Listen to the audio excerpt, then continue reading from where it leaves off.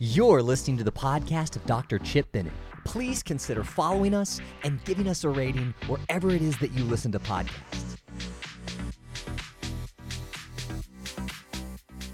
Hey, so welcome again. Here with Dr. Warren Gage. I'm Chip Bennett. We're going through the book of Revelation, and I hope this has been enjoyable to you. I know it's been sort of fun to do this. And we left off last time. We were going through the chiastic pattern of John and Revelation, sort of the X is what we had talked about. And we left off last time in chapter 5, verse 44 of the book of John and 18:7 in the book of Revelation. And once again, we're moving from chapter 1 of John through the end, but we're coming backwards from Revelation to the beginning here. Or you could look at it as going from 1 to the end, however you want to look at it. Different modelings. Correct. You know, we're actually reading this way. Yes. You know. Yeah, and they meet in the center, and then they continue on. But been great. So let's hit here in chapter 6, 3 and 10. It says, "And Jesus went up on the mountain, and there he sat with his disciples, in number about 5,000."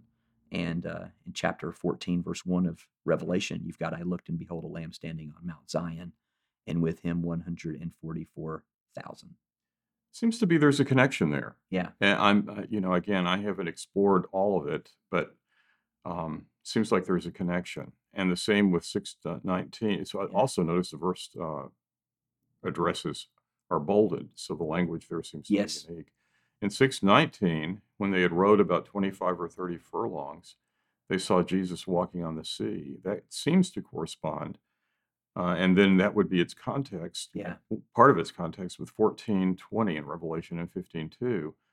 1,600 furlongs, I saw the ones who overcame the beast standing on the sea. Mm-hmm.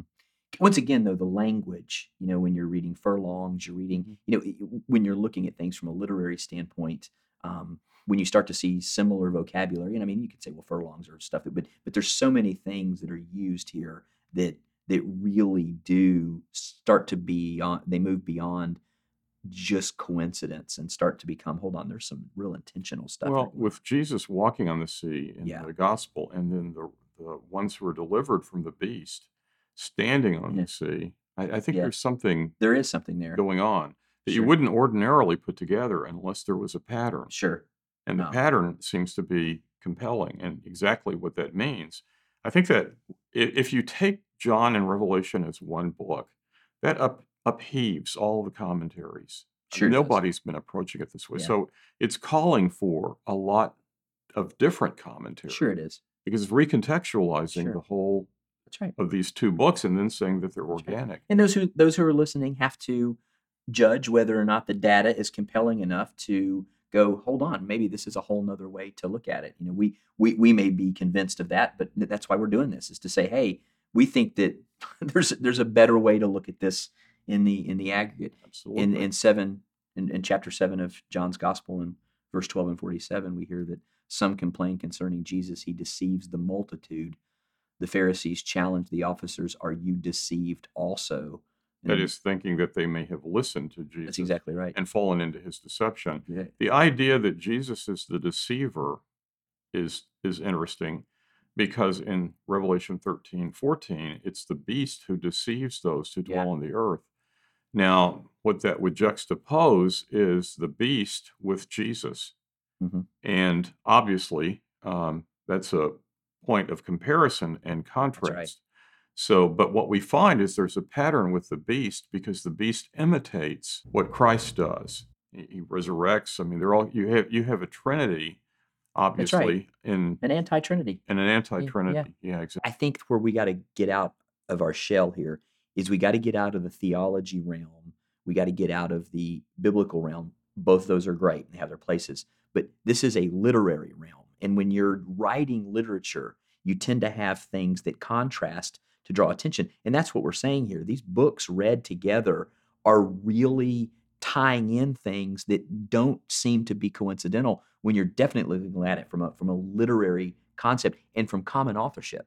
And I mean, I think these are compelling. Like, you wouldn't, if somebody goes, well, I wouldn't normally have seen that. No, you wouldn't. And you wouldn't have normally seen reading Luke with Acts. You wouldn't have seen the stuff that people see until you start to go to school and you study and you read and you start to this is not something that it takes some time, and I think the scriptures tell us that we should study, we should apply ourselves, and I think that for someone who goes, well, I would have never seen this by nature, that's okay. Like there's an okayness to not seeing this, but I think that when you start to see that Luke and Acts can be written together, and you see the common authorship and the common themes and the juxtapositions of Paul and Jesus and Peter and Paul, and the way the writer is Luke is riffing on that, I think that it's pretty compelling here that this is the same guy writing, and he's riffing on this stuff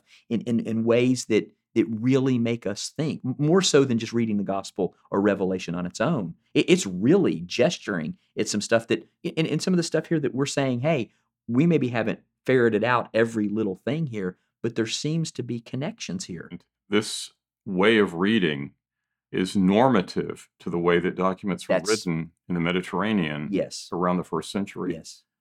And so what we have in modernity, we've forgotten how to read these ancient documents. There's a presumption that the more ancient the document, the more simple it is. And actually, it's reversed.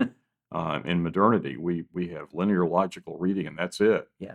And then we've got textual criticism that largely has been used as a weapon, I think erroneously, because what a document like this and some other patterns that we're going to talk about, it destroys the whole basis of textual criticism, because God has given us a way of determining what is correct and what is appropriate.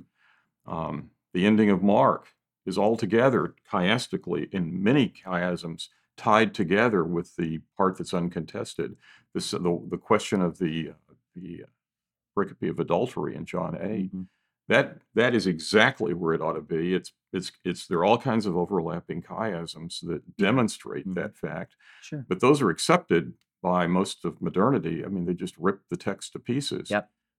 There are a few verses I found that I can't find a chiastic connection, and perhaps those are, verses that need to be expunged. And neither one of us are insinuating that we shouldn't use the best methods, that we shouldn't look at the text, we shouldn't criticize things, that we shouldn't be open-minded and all that stuff, but that when we look at Scripture and we're reading it through the lens of a chiastic writing, some of the stuff that normally is pulled out doesn't seem like it needs to be, because as we will discuss, I mean, that the lady caught in adultery parallels the book of Revelation. And that's the illustrations, and that's it makes you go, well, hold on, maybe this it is, and of course I have a particular bent anyway, that if the text, so people ask, well, what happens if we found another Corinthians book, because we assume that Paul wrote more than 2 books to the Corinthians. What if they dug it up? Well, it'd be great, we'd love to have it, but it couldn't be Scripture in the sense of the 66 books, because one of the limitations would be that it didn't benefit all of Christians for the history of the church. One of my takes is that John 7:53 through 8:11 has benefited every Christian from start to finish, basically. And so now we're going to pull it out when every Christian has used that. Sermons have been preached on it. I'm really reluctant to pull those texts, even if you could make a case to me that they were not in the original manuscripts. The fact that they've been kept for all the years by the church makes me go, God may wanted to have. And then, of course, the sweetest thing would be, and I'm not saying this is going to happen, but if they did find an older text and all of a sudden it was in it, they would go, oh, well, now we've. And so that's why I want to say, just be cautious when we're pulling stuff and yanking stuff, especially stuff that's been used by the greats. I mean, there's all kinds of church father sermons on the woman caught in adultery. There's stuff that's being used. You can see where great people have talked about these things for hundreds and thousands of years. So it makes me a little reluctant, is all I'm saying. In 8:3, which parallels with Revelation 12:4, it says, "And the scribes and the Pharisees brought a woman." Now here we are. Okay, caught in adultery. Just happened to be we're right at the right place here. Caught in adultery, and stood her in the midst, and said to him, Moses commanded us to stone such a woman. Now that's important here because the law justly required her to be stoned. And then we have here in 12:4. And the dragon stood before the woman so that he might devour. Yep. And so the dragon is being corresponded to the scribes and Pharisees by that connection. That's right. The question, again, if you read the pericope on adultery, the woman caught in adultery, the question there is, will Jesus uphold the law of Moses? That's the real question. That's right. Absolutely. And they're right on that. I mean, they've got more right. than 2 or 3 witnesses. Right. She was caught in the act. I mean, she's in flagrante, justly accused. And so the question that remains is he pardons her. So and if you read the gospel alone, the question is, well, how does he uphold the law of Moses? I mean, doesn't he comes not to abolish, but to fulfill. And there is an adulterer there. And somehow there has to be a fulfillment of that. That's right. What happened, the dilemma, and see, that pericope, I think it's important to talk about this, is showing us that it's putting Jesus in the place of Solomon, who has to judge his wisdom. When God promises to give Solomon wisdom, the next account in the Bible is the demonstration of that wisdom, as he has 2 women, both of whom are prostitutes, right? Yep. Quarreling over the living son. That's exactly right. And so Solomon shows his wisdom by revealing the secrets of the heart. You've got a she said. There are no witnesses. There's no way to reveal that. Solomon is in his wisdom in an inquisitional format brings out the truth so that everybody knows who the real mother is. Well, Jesus is not given the wisdom of God. Paul says he is the wisdom of God. That's right, absolutely. So John is showing us, here's another situation. And so to read that story correctly, here is Jesus, who is the wisdom of God, and he has to choose between the accusers and the woman. Now, the woman is clearly guilty of adultery and deserves to be stoned. But what about the accusers? They are using her, and the text says they're trying to trap him. They're trying to catch him. The reality is this is Jesus between 2 whorish people. That's right. The woman who is a whore, but also the religious leaders. And Jesus recognizes that their heart is whorish. He's judging between 2 whores. That's the connection with the Solomonic passage. And so what happens is, I mean, you can imagine this poor woman. She's been rushed off, probably barely even dressed, and brought to the temple, and then put before Jesus. I mean, they have no regard for her. Nor do they really have regard for the law, because if they would have brought the man. The man, but he's gone. All they want to do is trap Jesus. They have no regard for this woman. Jesus has compassion on her, but he recognizes he's got to uphold the law of Moses. So how does he do that? Well, he can pardon the woman because he's going to take her punishment upon himself. And he says, where are your accusers? And she said, there are none. He's cast them out of the temple. He says, well, neither do I accuse you. He could accuse her. That's right. But he doesn't, because he has to pay that debt, and he's going to. So he says, go and sin no more, which I think empowers her not to leave that lifestyle. I think that's the effect of it. But we still have the accusers, and what do we do with them? These are the temple police, the temple, the self-appointed Pharisees and Sadducees in the temple. When you read Revelation 16, what happens is, I mean, the woman has to be stoned, right? That's what they say. That's right. So, well, the real whore is the temple. And what happens in Revelation 16? God hurls hailstones out of heaven. It's anticipating AD 70. Yes. He hurls hailstones out of heaven, and that temple itself is destroyed. And in that sense, then we understand he is upholding the law of Moses, both in the atonement that he offers for the woman. That's right. And so she's redeemed. Yes. And she's a picture of the bride of Christ. Yep. Because he's redeemed a whore, which is consistent with this whole series. Right. And consistent with John, because John's walking through women. All these women, he's showing how he's the true Joshua because he rescues the whore. That's right. The woman sitting at the well, she's Samaritan, she's foreign, and she's been married 5 immoral. times and now living with somebody. Yeah. The same pattern of 5-1-1. And the 7th one is the true love that she finds. And that's Jesus.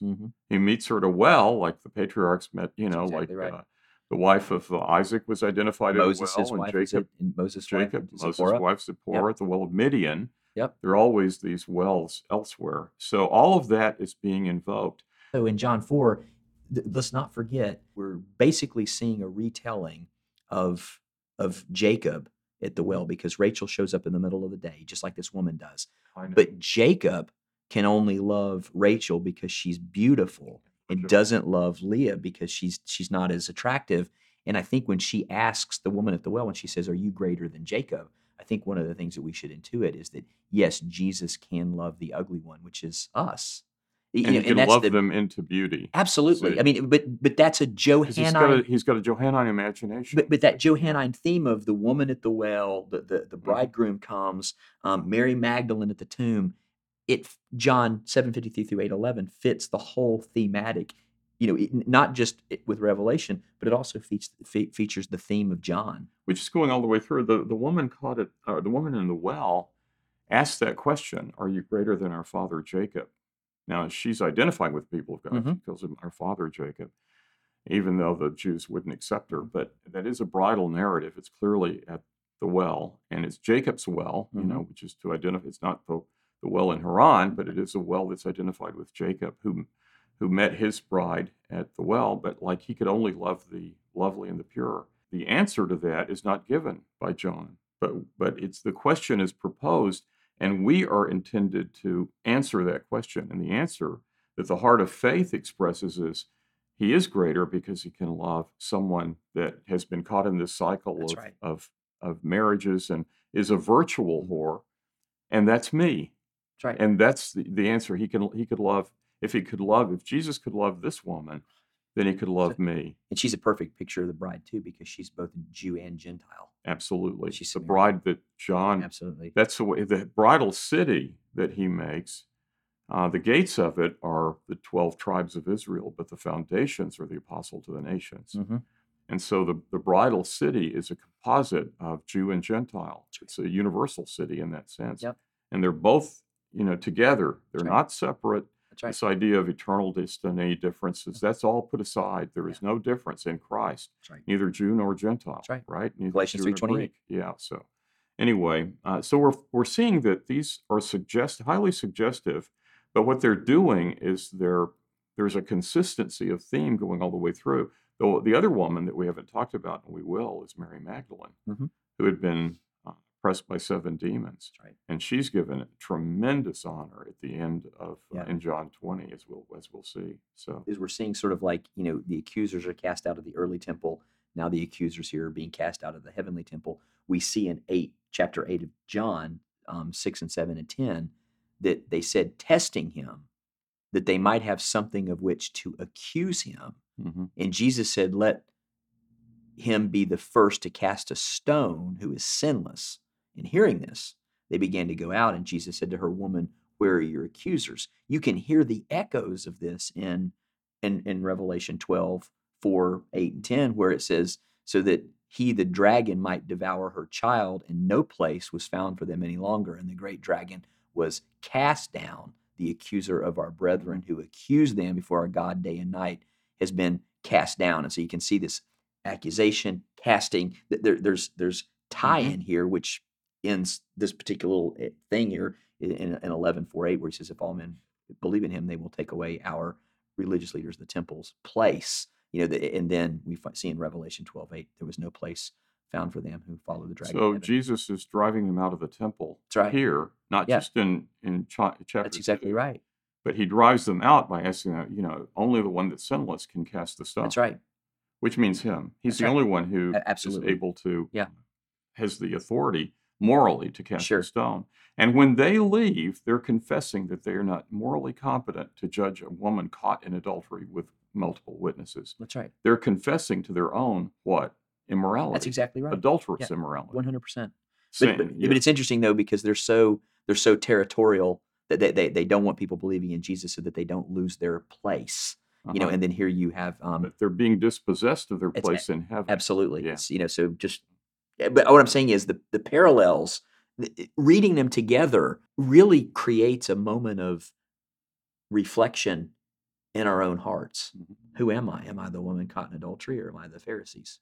Yeah, the Bible is written to the needy, That's right. the ones who are self-aware enough to Mhm. recognize their own sin, And I think too, and then they need a savior. I think reading it, I always say, to the church, where I pastor, I always say, read yourself into these stories. Read yourself, as if you're the leper, if you're the woman caught, read yourself into these stories. And I think that, when I read the story of the woman caught in adultery, I realize every time I read that, I am both the Pharisee and the woman caught in adultery. Both of those tendencies are there. And you realize, man, you really need Jesus to come along and say, "Hey, I forgive you," because if it weren't for that action on his part, reaching into our lives, we wouldn't. The woman may have known better. She may have been raised in the temple. But the bottom line is, what she needed that touch of grace that only God can give us. He's the only one who, I think of in John 5, the invalid. Why does Jesus walk up to one? I mean, Yeah, he could have of all of them. chosen other ones, but he and I think there is a very particularness to the way Jesus works, and I think it's important and incumbent upon us as Christians to realize that divine initiative. That because people are like, well, she didn't confess, she didn't do it. Jesus is for. I think there's stuff there for us to think through. Paul will say that we were dead in our trespasses and sins, but it was the incredible, overwhelming, lavish love of God that shone into our hearts to give us the ability to reach out to Him. I think these are just powerful, really important themes for us to think about in our lives. I think it's important hermeneutically too. I mean, we're taking a little bit of time here, but I think it's useful. When I read the Gospels and the leper comes begging for healing, and it says Jesus reaches down and touches him. I mean, that's incredible. He's That's right. venturing his own purity to That's do right. that. Leprosy is so corrosive and such an emblem of sin, and it led them to being outcasts, and they have to, Sure. all the decay, the flesh rotting, the whole Yeah. realm of death. They're strangers and they're outcasts, and I've never had leprosy. But on the other hand, if I can't read the text so that I can have the wonder of knowing that if I were the leper in some sense and Jesus would come and touch me, I would look at him entirely differently. You see? And if I want to understand Jesus, I've got to be able to have That's the right. imagination to identify with that particular illustration of sin. The same with the woman caught in adultery. Perhaps I've never actually done that, but Jesus says if you look after That's a woman absolutely. to lust after her, you're just as That's guilty. right. Now, I can identify with that to a certain extent, but I Sure. can't, even if I, by God's grace, have been preserved from some sins, I certainly haven't been preserved from all of them. Absolutely. And they are just as scarlet as any of the others in the Bible. And That's right. so, but the point is not to run from that. I remember the woman that one of the stories I really love in Luke 7, the woman of shame that comes to Jesus when he's at the banquet of Simon, who's judging him. Yeah. Is this man really a prophet? And this woman comes in and she's called a porne. She's a whore. That's just what she is. But somehow she's encountered Jesus and his promise of forgiveness, and she just breaks down and washes his feet, and with her tears. Yep. She didn't come planning that. She didn't have any equipment, but she's weeping so copiously, and she washes his feet with her tears, and then she lets down her hair, which a woman would never do. And that was her net, her beautiful net by which she had entrapped men. And she doesn't care anymore about her physical beauty because she's found the one who's truly spiritual beauty and beautiful. And so she dries his feet with. I realized from a long time ago that I think that's the holiest place in the New Testament. And I want to see Jesus through her eyes, not Simon's eyes. Yeah. And if you see him through, if you identify with the broken and the captive and the ill and the slave. There's this progressive attitude that's infiltrating the churches that, all these texts about the women being whores and all this stuff are so, shrouded in patriarchal society and everything else. No, they're not. They were the marginalized of the day, and they're the stories that needed to be recorded because that was what was going on in that day to help you and me understand what it really means to understand who the Savior is. And we've it's crazy to me we will mangle up the text to argue about something that is not really as relevant to the text, to make some issue or cultural comment or whatever else, and miss. I mean, and for those that do that, you're in some ways you're not completely like Simon, but you're missing the whole point of what's going on by interjecting in all this garbage. That the bottom line is that the people in the Bible, whether it was the leper, whether it was the woman, whether it was a whore, whether it was a whatever Slave. those were the people that were on the margins of society, and those are the people that Jesus came for. And if you can't see that you're on the margin of society in the economy of a holy and righteous God, there's no way you can ever understand what he's done for you and me. And it goes back to that Luke 18 passage. You either go, oh, look at those people over there. I'm not like that. I don't do that stuff or whatever. Or, you go, Lord, be merciful to me, a sinner. And, H.C.G. Moule said it, in my opinion, best. He said, and I think this is just such a wonderful statement. He said, you may be on a mountaintop and they may be in a valley, but neither one of you can touch the sun. Mm-hmm. And I think that when that is understood, that's the beauty of this. I mean, yes, the chiastic stuff is wonderful, and seeing the common authorship and all of that's great. But I am so enthralled with when I read these two together, it forces me to really allow God to do surgery in here. That's why I'm so persuaded of this is a great reading, because it really does. It hits at places that you wouldn't get maybe reading just one. The way they echo each other, really, do you have a place here? Do you have a place there? Is there not going to be a place for you there? How do you respond? And it's in this whole context of a woman being, I mean, I don't know. I think it's powerful, And I think the hermeneutic that the apostles are using is incredible. The healing ministry of Jesus, I remember discovering every one of those stories is intended to That's right. point to Jesus' Yes. own suffering and glory. And the first time I saw that, the one I puzzled over from the time I was just a boy was the healing of the blind man in Mark 8. When they bring this poor blind man to Jesus, he's begging, the friends do, begging for sight. And Jesus takes him out of the city and spits upon him. And I thought that made no sense to me. I thought, because in every culture of the world, spitting is a sign of contumacious reproach and contempt. Sure. And the Savior's and some of the commentaries were so lame. It's Medicinal. I mean, it's just. Are you kidding me? I mean, Yeah. that's just. Yeah. There was something involved in that, and it took me years. I was in seminary. I remember when I was in seminary, I had an afternoon, and that occurred to me, and I took all these commentaries. I knew the best ones. I had a big library, and so took all the best commentaries on Mark, read, trying to answer that question: why did Jesus spit upon this poor man? And I went through all of them, and most of them just ignored it. The blind man comes asking for sight, spit on him, or something. It was insane. And I remembered, and most of them ignored it. A few of them made these lame comments about medicinal. And then, but a few of them, and none of them had an answer to it. And when I shut the last commentary and I put it on a stack, I realized I said something. I said almost out loud. I said, "Gosh, these guys are as blind as I am," and that was my clue. When I recognized they're blind, and then sometime later I put it together. When Jesus is taken outside of the gate, it's when he is made to suffer. And when they take Jesus at his Jewish trial, they mock him, they blindfold him, and then spit upon him. That's right. And so, that's the clue then that the apostles are using for his healing ministry, because all of those are anticipating the sufferings he's going to take on himself. And on that strength of that, he can heal the man. So my eyes were open. The way that the apostles have written the text is these healing aspects are really speaking to us.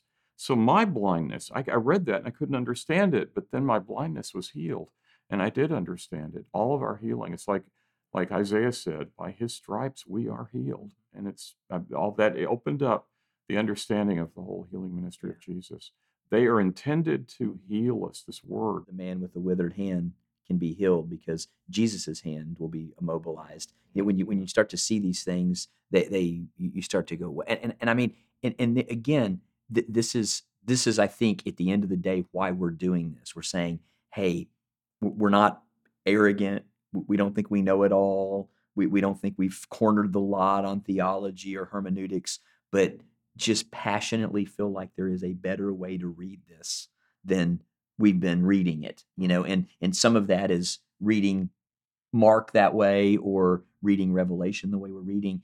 We're just proffering it up, and whoever listens or hears this will get to judge on their own. I think we often say that the real telltale sign of when you're hearing something authentically is the Emmaus disciples says their hearts burned within them. And what I find is that when people hear some of this stuff, they go, oh man. Then you hear the other side is when Jesus would teach, they would say, we've never heard anything like this. He's never seen it. Yes, and so I sometimes think that Never heard anything. the like real gospel, when it's really presented, when Jesus is really presented, I think the response is usually their hearts are burning and they go, man, we've never heard anything like this.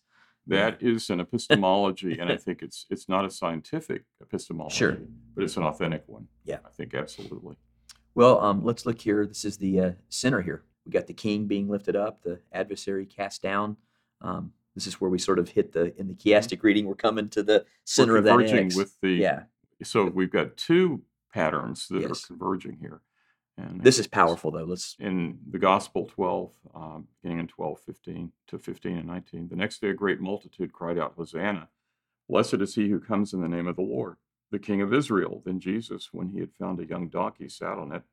As it is written, fear not, daughter of Zion, behold, your king is coming, sitting on a donkey's colt. The Pharisees therefore said among themselves, you see that you are accomplishing nothing. Look, the world is going after him. And that seems to correspond with 12:10. Then I heard a loud voice in heaven, now is the kingdom of our God. The authority of his Christ has come. And there were loud voices in heaven saying, the kingdoms of this world have become those of the Lord and his Christ. That's clearly a climactic moment, but it happens at the center. Yep. And then 12:28 to 32, Father, Jesus prays, glorify your name. This is during the triumphal entry. Mm-hmm. And the voice came from heaven saying, I have both glorified it and will glorify it again. Therefore, the people who stood by heard and said that it had thundered. Others said an angel spoke to him.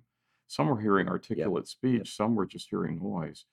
Jesus answered and said, the voice did not come because of me, but for your sake. And he says it's a voice, so which can mean both thunder and articulate speech. Now is the judgment of this world. Now the ruler of this world will be cast down. And I, if I be lifted up from the earth, will draw people to myself. And being lifted up on the cross, he will draw and invite everybody. And then that corresponds in Revelation 12:9 to 10. So the great dragon was cast down. The serpent of old, called the devil and Satan, who deceives the whole world, he was cast down to the earth, and his angels were cast down with him. Then I heard a voice saying in heaven, now salvation and strength in the kingdom of our God and the power of his Christ have come, for the accuser of the brethren who accused them before God day and night has been cast down. And there were thunderings, and then the temple of God was opened in heaven. And I think this is crucial, is that we're saying that the chiastic axis is happening. Okay, that's one statement that we're making. But we're also saying in that literary axis, there's also the great reversal where Jesus is being lifted up and Satan is being cast down. That is a whole nother, it adds to the veracity of how we're reading. I mean, there's just a lot of stuff going on. Is imitating the form. Absolutely. That's an illustration of that. Yes. I think that's very important is when Paul says about Jesus, though he was rich, yet for our sakes he became poor, that we through his poverty might become rich. That's right. And that's a chiastic form. It is. And he's saying that in order to tell us, without stating it, he tells us where that transaction takes place. Yes. Where does that transaction take place? On the cross, yes. He was rich, he became poor, that we through his poverty might become rich. But by the way he structures it, so it's really, the language itself is iconic. And I think that's what the Orthodox people have understood better than anyone. The language itself is speaking. Of course, they speak Greek, so that's kind of a natural. but they're more aware of these Sure. things. But the text itself is written iconically, Sure. which is magnificent. No, and I just think that just what's going on here is incredible. Well, moving into a section here that we'd label in John the war of light and darkness on earth, into Revelation the war of light and darkness in heaven, and I think there's some really great stuff here. John 8:32, 34 through 36 says, "The truth will set you free. Whoever commits sin is a slave of sin, and a slave does not abide in the house forever. If the Son makes you free, you will be free indeed." And then here we see the chiastic reading here in chapter 13. "He, the beast, causes all, both great, rich, both small and great, rich and poor, free and slave, to receive a mark on their right hand or their forehead." So he's enslaving Yes. people, and Christ is setting Freeing them them, free. absolutely. That's Yeah. contextually, it's explaining another dimension of how exactly that Absolutely. transpires. 8:41 says, "They, the religious leaders of the temple, said to him, 'We were not born of fornication.'" And of course, in chapter 14, verse 8 of Revelation, "She, the whore of Babylon, has made all nations drink of the wine of the wrath of her fornication." And when they're saying that we weren't born of fornication, That's right. they're basically saying Jesus That's exactly right. is guilty of fornication, Absolutely. as is the Yeah. Well, it's the whore. juxtaposition of this literature Right, of the beast yeah. and Jesus. Exactly. Yeah, that too.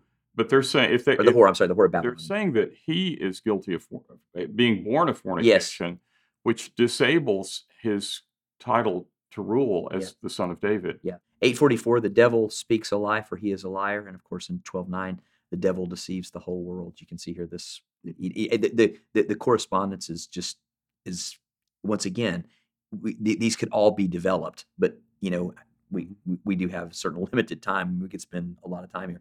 9:16, "How can a man Jesus, who is a sinner, do such signs?" And in 13:13, "And he, the beast, performs great signs." Once again, this literary contrast of Jesus and the beast. What does that mean? What does that, just good stuff. How can Jesus do these signs? And they're saying he's a deceiver, and then the beast, who is a deceiver, is able to perform great signs. You can That's think of the priests of Pharaoh who cast their That's right. rods and they That's right. become serpents. That's exactly so. right.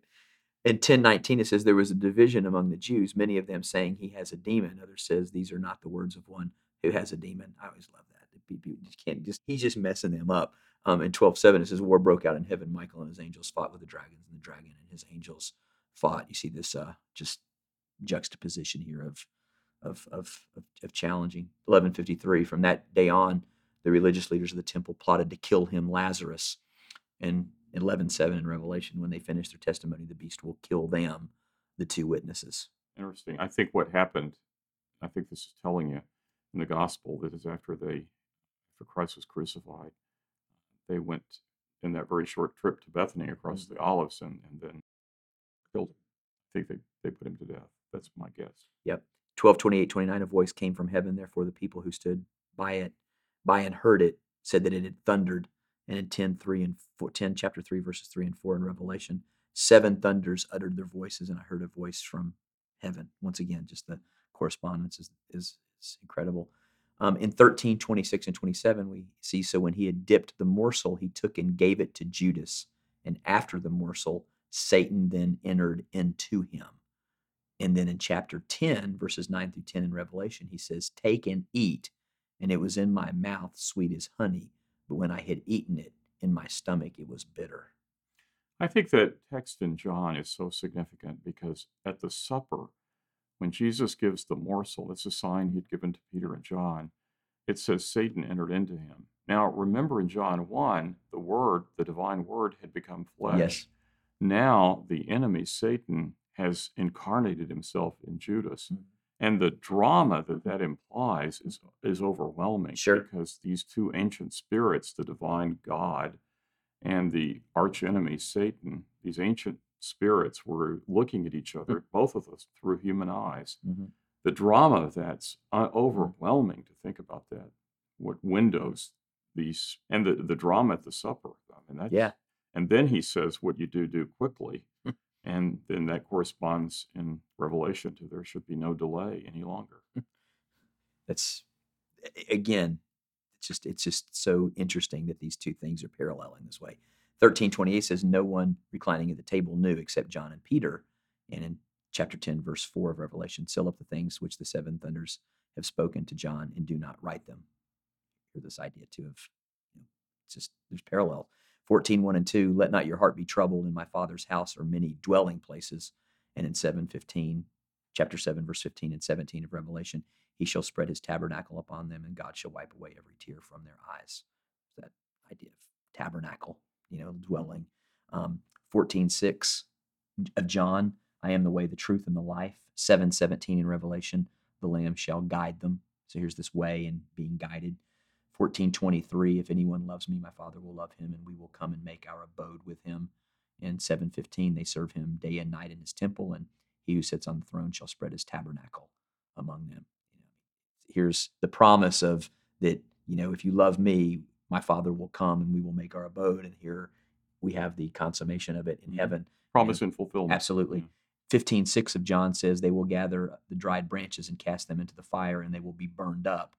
And then here we have in chapter 8, verse 7 of Revelation, a third of the trees were burned up. Once again, the parallels here. 16:13, Jesus will send the Spirit of truth who will guide you into all truth. And in Revelation 7:17, the Lamb will guide them to springs of living water.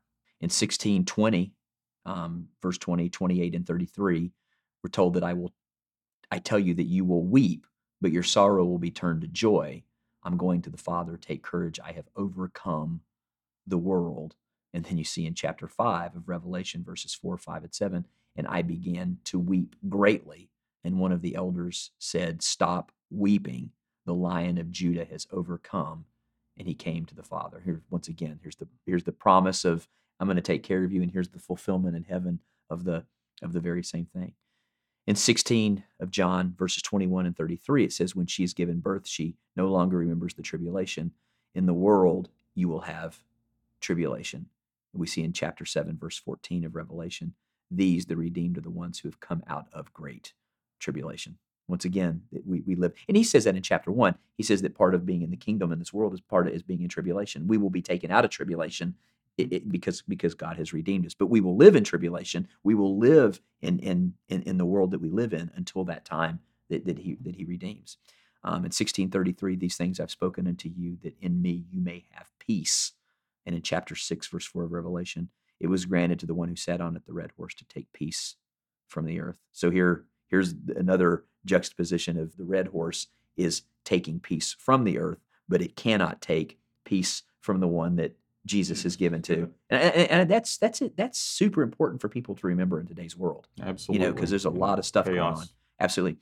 Chapter 17, we call this the prayer of the Savior on earth and the prayer of the saints in heaven. In 17 of John, verses 11, 13, Jesus says, Jesus being no more in the world, I come to you.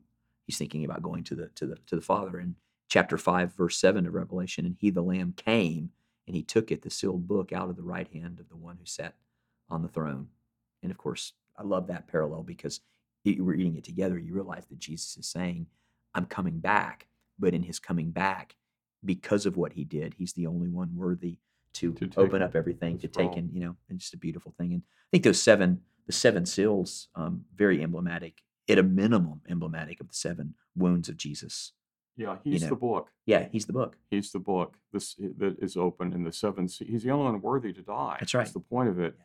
And he takes the seven seals, or the 7 fatal wounds, bleeding wounds of Jesus, and then we're told to eat the book, and that becomes Eucharistic. I mean, you can see the imagination of John and his use of metaphor is unbelievable. 17:12. I love this parallel. I have kept them whom you have given me, and not one of them perished. This idea of the security that Jesus gives to his people. In chapter 6, verse 11, they were told they should rest a while until the number of their fellow servants should be completed. You can see, Jesus isn't losing anybody, and everybody that's going to get there is going to get there. There's just a beautiful, and I think that once again, it goes back to, that is a position Christians sometimes, as a pastor, I get that all the time. How do I know that I'm saved? How do I know, and the reality is if you confess that Jesus is Lord and you believe in your heart that he's risen died on the cross and rose on the third day. Paul doesn't act like there's an uncertainty. He says, I'm confident of this very thing, he that began a work. And then in chapter 17, verses 17 through 19, we read, sanctify them in your truth. Your word is truth. And it's 6:11, how long, O Lord, holy and true. There's this sanctification, holiness, and true parallels. Chapter 18 of John, verses 3 and 6, then the cohort came with lamps and torches. When he said, I am, they drew back and fell to the ground.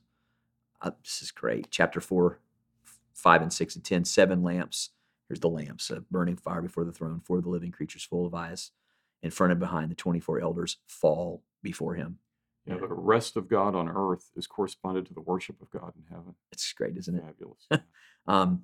18, 25, and 27, Peter denied it and said, I am not, but yet in heaven, 3:8, you've kept my word and have not denied my name. Love the parallels there. 18:37, for this cause, in John chapter 18, verse 37, for this cause I, Jesus, have come into the world, that I should bear witness to the truth. Chapter 3, verse 14 of Revelation, these things say the Amen, the faithful and true witness. It's again, the parallels are just, they're there to be seen. Chapter 18, verse 20, I spoke openly to the world. I always taught in synagogues and in the temple.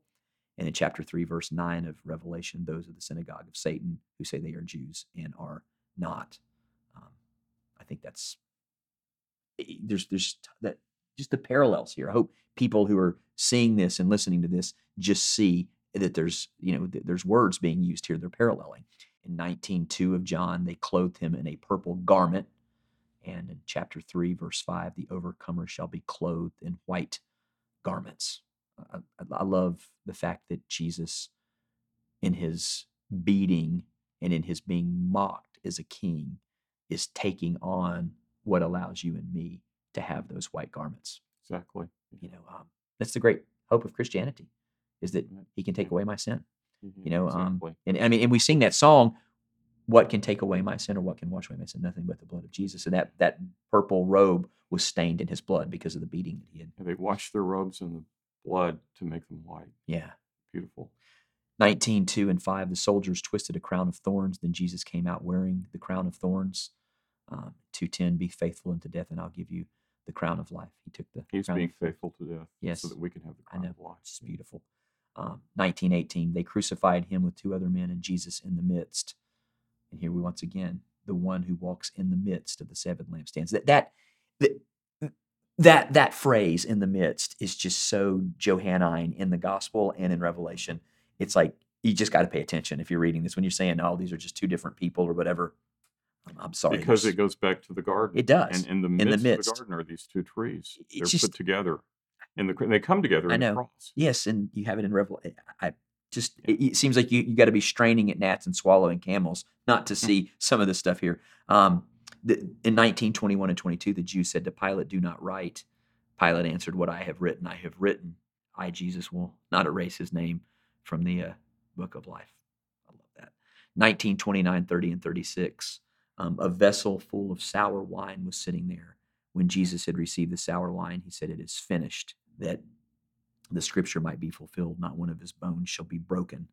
And then here we have in chapter 2, verse 26 and 27 of Revelation, and he who overcomes and keeps my works until the end, to him I will give power over the nation. They shall be broken like clay vessels, as I also receive from my Father. That's great. I mean, here Jesus is being the promise that's even in the Old Testament, that none of his bones will be broken. And yet, because of his protection of the Father, those that have accused him wrongly and have killed him wrongly, and you think of Psalm 2, why have the nations raged? The nations will be destroyed, because he really is the king. It's beautiful. And then in 1937, this is incredible, because we're reading it chiastically, and they will see him whom they pierced. And chapter 1, verse 7, they who pierced him will see him. Mm-hmm. It's a direct quotation. He's ending and beginning. And that's a focal point. I know. And what happens is the chiastic pattern, this is going to blow your mind. Well, it's anticipating, so we'll talk about. What I found is the chiastic pattern that goes to the end of the gospel and then begins at the beginning of the Revelation, means that the chiastic pattern continues on through the other companion volume. So it becomes this giant omega pattern that goes through all of them. I only was able to trace it with one, but I mean, the the chiastic pattern ends at the beginning and the end of Sure, the sure. document, right? But if it has a companion document, it goes right through. Hmm. I call it the omega pattern. It's unbelievable that it would do such a thing. The mathematical modeling of this stuff is really quite interesting. We need to talk about that. Yeah, and I think you move beyond John or an amanuensis at that point, and you have to say, hold on, there was some superintending here, because I mean, where I do believe that there's no question in antiquity that they could write chiastically and stuff, and I think they knew how to do that. It's funny too, because people have asked me, they're like, well, these gospel writers, they couldn't have known. Well, no, they used scribes, and these scribes were trained in writing. So there's more. Like we need to back up and realize how these books were putting together, and when we understand that, and that God was superintending. When you put all that together, you can get what we're seeing here. In chapter 20, verse 1 of John, it says, "And on the first day of the week, Mary Magdalene came, and in 1:10 of Revelation, and I, John, was in the Spirit on the Lord's day." 26-7, Simon Peter saw the face cloth which had been on his head, and in 1:14, his head and his hair were white like wool. It's just, again, the correspondence, it's there. 29, for as yet they did not understand the scripture that he must rise again from the dead. 1:18 of Revelation, Jesus, where he says, I was dead, and behold, I'm alive forevermore. In chapter 20, verse 14 of John, she, Mary Magdalene, turned around and behold Jesus. 1:12 and 13, I, John, turned to see, and having turned, I saw one like the Son of Man. That would, I mean, they're just intersecting. 2022, he, Jesus, breathed on them and said, receive the Holy Spirit. And in 2:7, 11, 17, chapter 3, 6, 13, 22, he who has an ear, let him hear what the Spirit says to the churches. You want to finish this out? Go ahead. Yeah. Well, Jesus calling out to his disciples across the waters, and the restoration of Peter corresponds to Jesus calling out to his 7 churches across the water from Patmos. I mean, that's just not coincidence. I mean, when people are saying, I don't believe that this is the same author, the guy who records in 21 of John that he calls out to Simon, Peter, Thomas, Nathaniel, the sons of Zebedee, and the 2 other disciples, count them. That's he says 7. 2 others to make the count 7. I know. So Jesus is calling out to his 7 disciples across the waters of Lake Tiberias. Yes. And then he's calling out from Patmos to his 7 churches that are across the waters, the Aegean Sea. That's right. So, I mean, it's just, because he spoke to the 7 churches. It's just beautiful. 21:4, but when the morning had come, Jesus stood up on the shore, but the disciples did not know that it was Jesus. Chapter 3, verse 3 of Revelation, to Sardis, if you do not watch, I'll come to you, and you will not know what hour I will come upon you. I mean, the language is just incredible. 21:7 of John, Simon Peter girded himself, for he was naked. Chapter 3:18 of Revelation, to Laodicea, clothe yourself, lest the shame of your nakedness be revealed. 21:13, Jesus took bread and gave it to them. In 2:7, to Ephesus, to him who overcomes, I will give to eat from the tree of life. 21:14, this is now the 3rd time Jesus showed himself to his disciples. Chapter 1, verse 4 of Revelation, grace and peace from him who was, who is, who was, and who is to come. There's 3, things. Mm-hmm. 21:15, Jesus asked Peter, do you love me? In 2:4 of Revelation, to Ephesus, you've left your first love. 21:17, Peter says, Lord, you know all things. You know that I love you. 2:19, to Thyatira, I know your deeds and your love. And then 21:19, Jesus tells Peter by what death he would glorify God. 2:10, to Smyrna, be faithful unto death, and I'll give you a crown. Yeah, the letters to the 7 churches, the background to that is Peter's denials. Yes. His falling. Yes. But the Lord restores Peter. Yes. And we see the failures. The 7 churches are failing, but the Lord is going to restore them. Yes. And just like he restored Peter. Which is comedic. Exactly. Absolutely. Yeah. And then to finish out here, we have the word and the testimony, and the word and the testimony. 20:29 of John, blessed are they that believe. In 1:3, blessed is the one who reads. 21:20, John, the disciple whom Jesus loved, the one whom he leaned upon his breast. In 1:12 and 13, I, John, saw his breast girded with a golden band. 21:20 and 23 of John, Peter turning and saw following am the disciple whom Jesus loved. The disciple should not die till he comes. And then, 1:12 and 17, having turned, I, John, saw, when I saw him, I fell at his feet as though dead. 21:24 of John, this is the disciple who testifies concerning these things. 1 and 1:2, John, who testifies of these things. And then 21:25, if they were written, the world would not contain the books. And in 1:11, what you see, write in a book. And I think that you read that together, the railroad correspondence, the chiastic correspondence, I think it's pretty overwhelming. And there are many other patterns Yes. I've discovered. So these are, the typology ties them together. Yeah.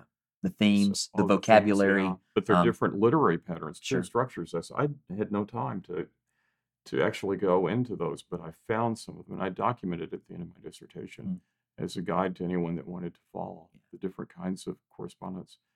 I'm convinced that these two books were written. The commission to read is given to John in Revelation, what you see right in the book. Yep. And at the end of John, he says, these things I have written. Yeah. So the question is, does he write John first or Revelation first?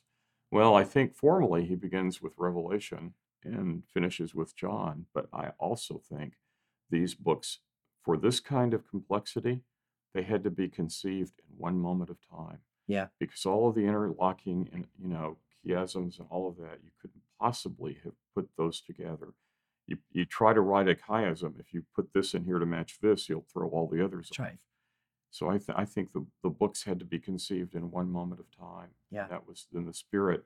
It's almost like the Yeah. idea of, all of matter was like the size of a marble. That's or right. And then something. it exploded. Then, Yeah. I think it's something was replicating Yeah. that, it seems Yeah. to me. And I think people that, what I found is people that kick back against this type of stuff. And I'm not trying to be negative or snarky, but a lot of times they're already convinced that the Bible is not the Word of God, or they're already convinced in some sort of way in which they think that there's a built-in sort of lack of interwovenness.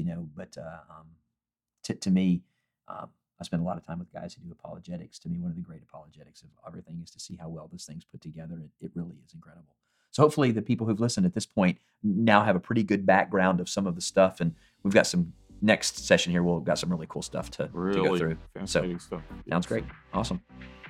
Thank you for listening. If you've enjoyed this podcast, please make sure that you follow us and give us a rating wherever it is that you listen to podcasts.